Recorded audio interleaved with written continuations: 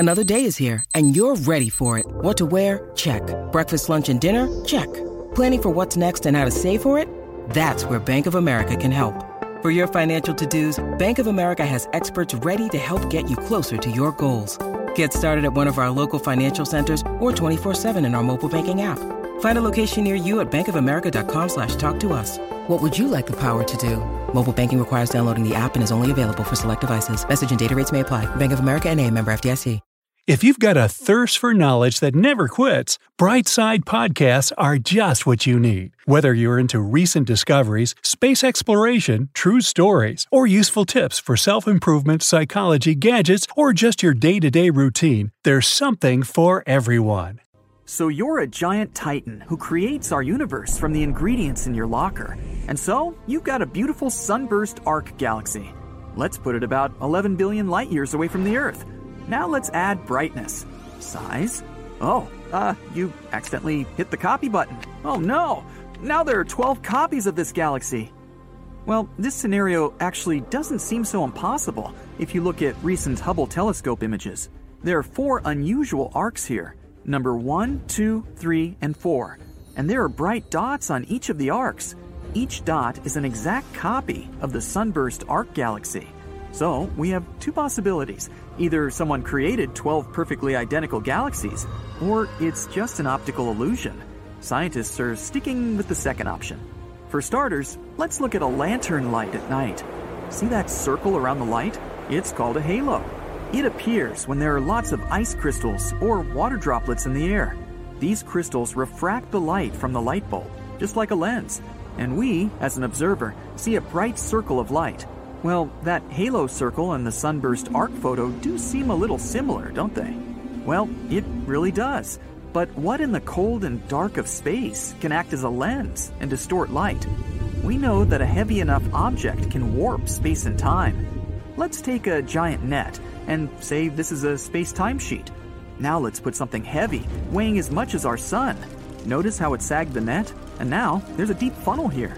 And any object lying next to it will always fall into this funnel. That's how our solar system works. Small objects like planets and asteroids circle around the funnel with the sun. Now, put something supermassive in the center of the net, a black hole. It has sagged the net so much that we can't even see the bottom of the funnel. Now, no object, not even light itself, can escape from this gravitational trap. And if we look at known black holes, we can see this in action. They suck in the light like spaghetti, leaving remnants of it on the event horizon, but it'll soon disappear too. So the black hole bends the light but doesn't let it get to Earth because it's too heavy. But if you put something lighter on the space-time net, it can barely warp it. We need something in the middle, something that will warp light but not absorb it. A cluster of galaxies.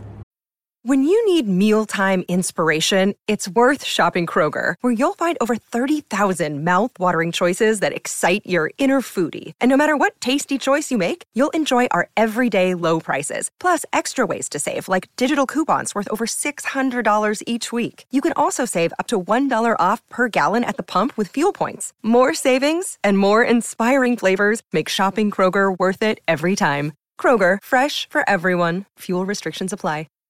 Let's trace the process from the beginning. So here's the sunburst arc galaxy. It's releasing photons of light. These beams are traveling toward Earth at incredible speeds. At that speed, you could travel 93 million miles from your home to the sun in just 8 minutes. These beams then encounter a cluster of galaxies, about 4.6 billion light years from Earth. This cluster acts like a lens, only it uses gravity instead of curved glass. The rays split and circle the cluster of galaxies from different directions and continue their movement toward Earth. As a result, to observers, it looks like arcs of light, each with a light copy of the galaxy. But which of these 12 copies is the real galaxy? Well, none of them. But at the same time, all these copies are one real galaxy. That's how optical illusions work. And here's the cosmic horseshoe. This bright blue arc is a system of 2 galaxies in the constellation Leo. The same thing is happening here. The light from these 2 galaxies passes through a lens of another galaxy, about 100 times heavier than our Milky Way. So the gravitational lens is not only beautiful, but also incredibly useful for our scientists.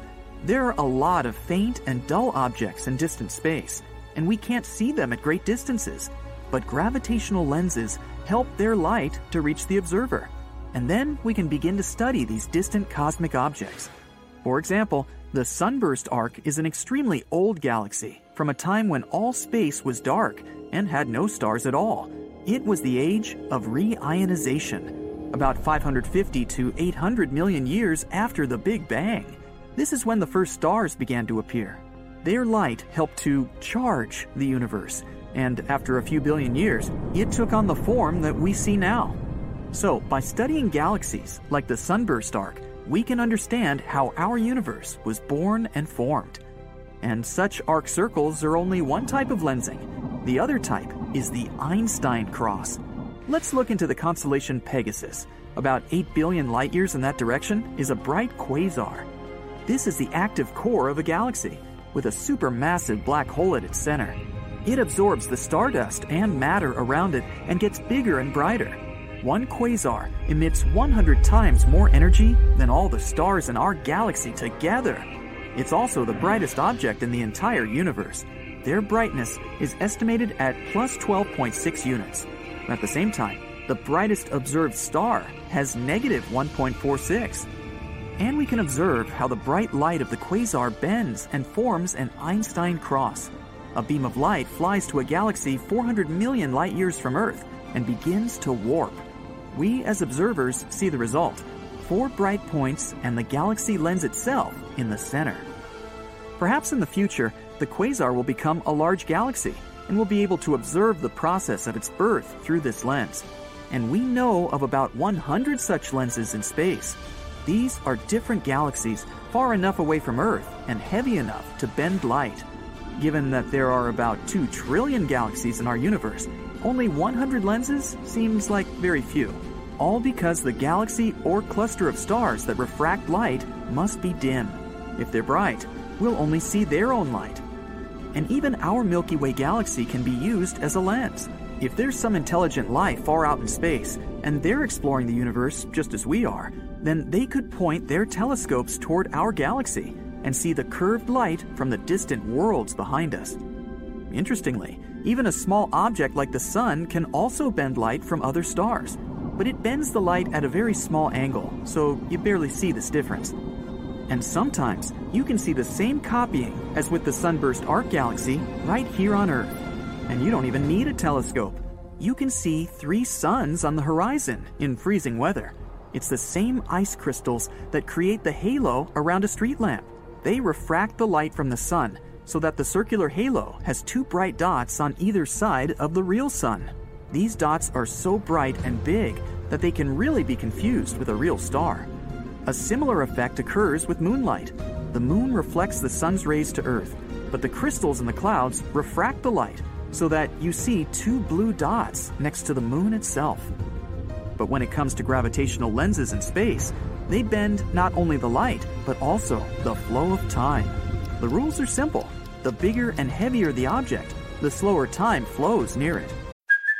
Hey, it's Kaylee Cuoco for Priceline. Ready to go to your happy place for a happy price? Well, why didn't you say so? Just download the Priceline app right now and save up to 60% on hotels. So whether it's Cousin Kevin's Kazoo Concert in Kansas City, go Kevin, or Becky's Bachelorette Bash in Bermuda, you never have to miss a trip ever again. So download the Priceline app today. Your savings are waiting. Go to your happy place for a happy price. Go to your happy price, Priceline. So, if you find a supermassive black hole and can get to its heart, time can practically stop for you. 1 minute near a black hole can be equal to weeks or even months on Earth. But the Earth is also quite heavy, and it also slows down time flow. You can fly away from Earth far enough to get rid of its gravitational influence. Now you move through time a little faster than everyone else on Earth. And there's one person on Earth who has actually made such a journey. It's an astronaut who has been on the International Space Station for 803 days, 9 hours, and 39 minutes, and even 41 hours in outer space.